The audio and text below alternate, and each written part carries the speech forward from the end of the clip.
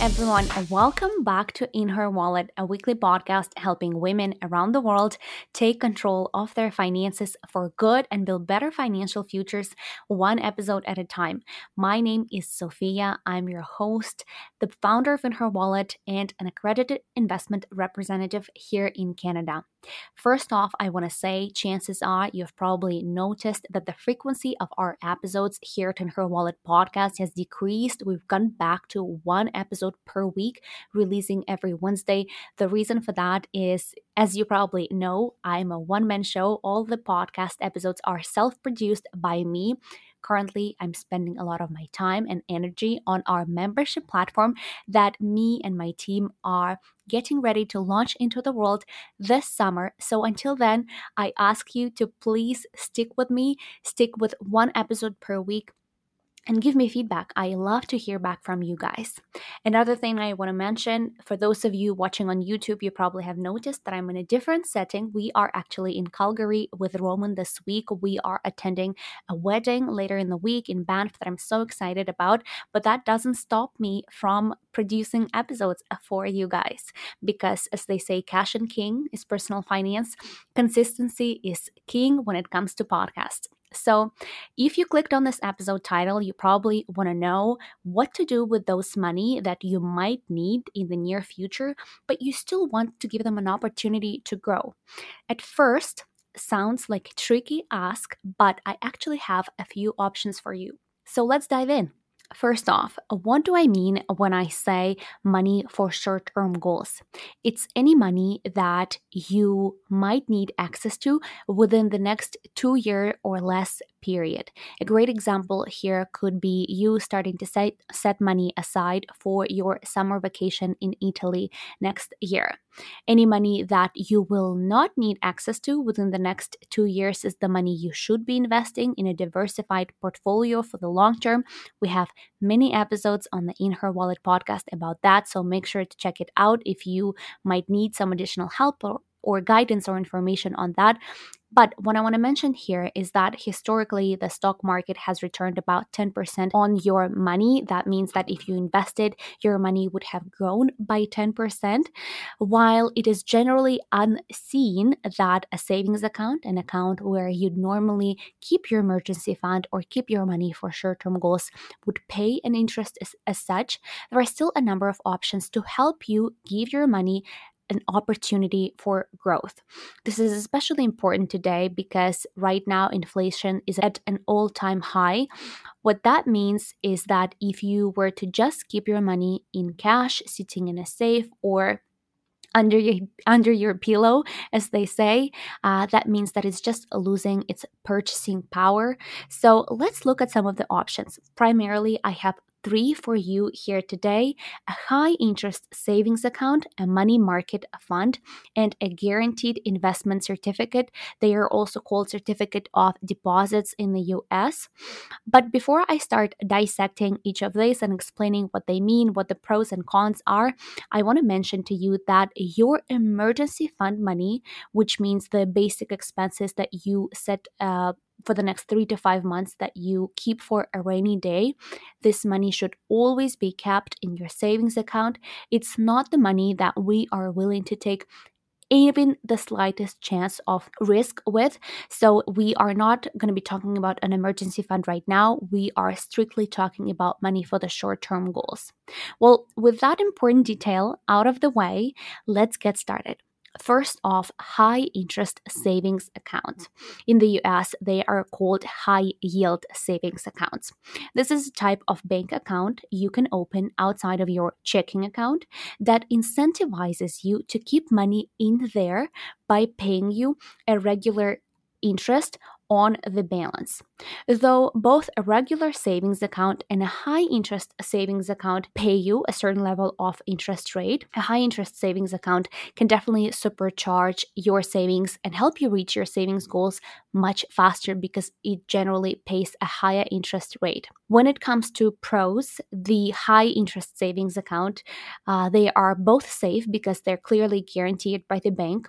They also pay interest, which is important for us. They are also liquid, which means that if we did need to access that money, we could easily do that through our bank account, so that money is not locked up in any way.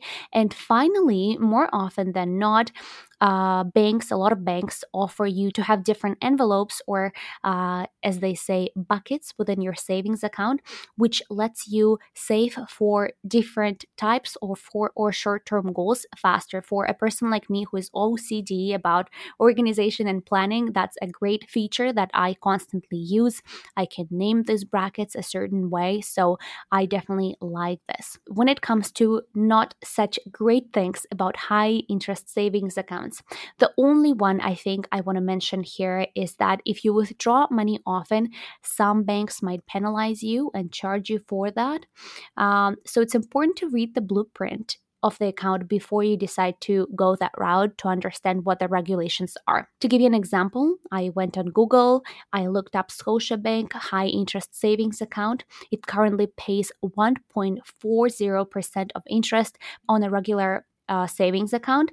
But if you were to choose a high interest savings account, it would also pay you 1.24% on top of that 140% interest if you kept your money for 360 days in that account for a total of 2.64%. Yes, that's not a lot, but it's better than if you simply kept it in cash or in your checking account. Now, let's move on to the second option, and that is a money market fund. Unlike a savings account or a high interest savings account, which is a bank product, money market funds are actually investment products you'd buy on the stock exchange. Like company shares or exchange traded funds. The reason why they make up for a great option to keep your money for short term goals is because they're actually one of the most conservative and safest investment options out there. They are not risk free, but they do offer you a little bit more interest that you can earn on your money. Out of curiosity, again, I Googled money market funds here in Canada. The first one that came up was the TD Canadian Money Market Fund that currently pays 4.52% annually. As you can see, that's almost a 50% jump from the high interest savings account that we just discussed. Amongst the pros of money market funds are the fact that they earn higher interest.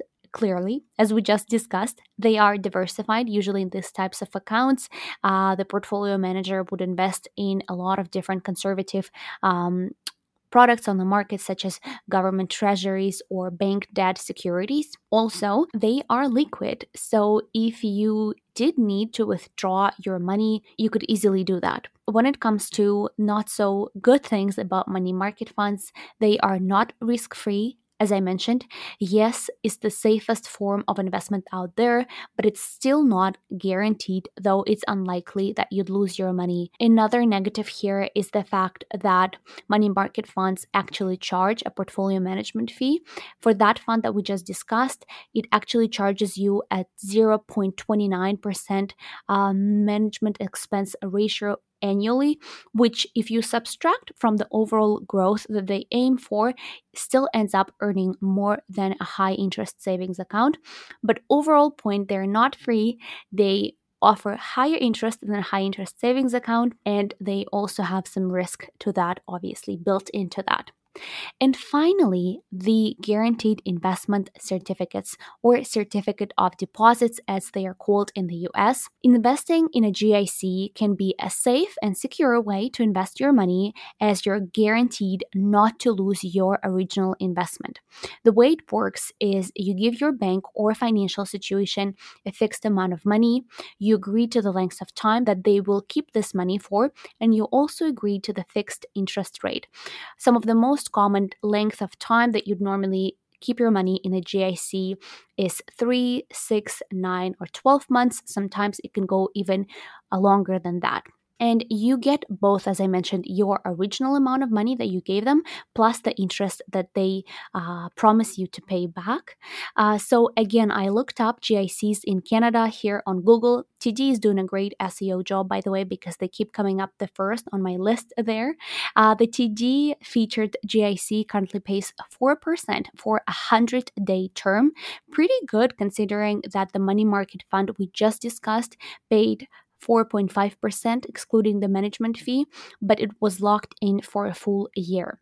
So, the big benefit of this option is clearly the fact that it's guaranteed. They're guaranteeing you to pay that interest. And the big con here is the fact that that money is locked up, meaning that you cannot get access to it for that agreed term.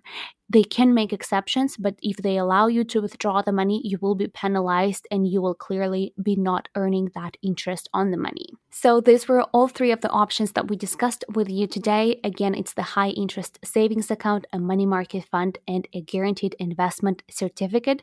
While obviously I can't tell you where you can and should put your money because a lot depends on your risk tolerance, on your personal situation. I personally have only kept money for the short-term goals in a high interest savings account, and the reason for that is because I appreciate the fact it's liquid, meaning I can get access to that money anytime. But if you're someone who is willing to compromise that for a higher rate of return, such as what a GIC offers, that could be a good option for you. So that was it for today, guys. Thank you all for being with me. If you think that this episode could be useful for any of your friends or family, definitely make sure to share it with them. As always, I want you to give yourself credit for showing up for yourself in the future because every time you do that, you increase what's financially possible for you. I will see you all next Wednesday. Bye.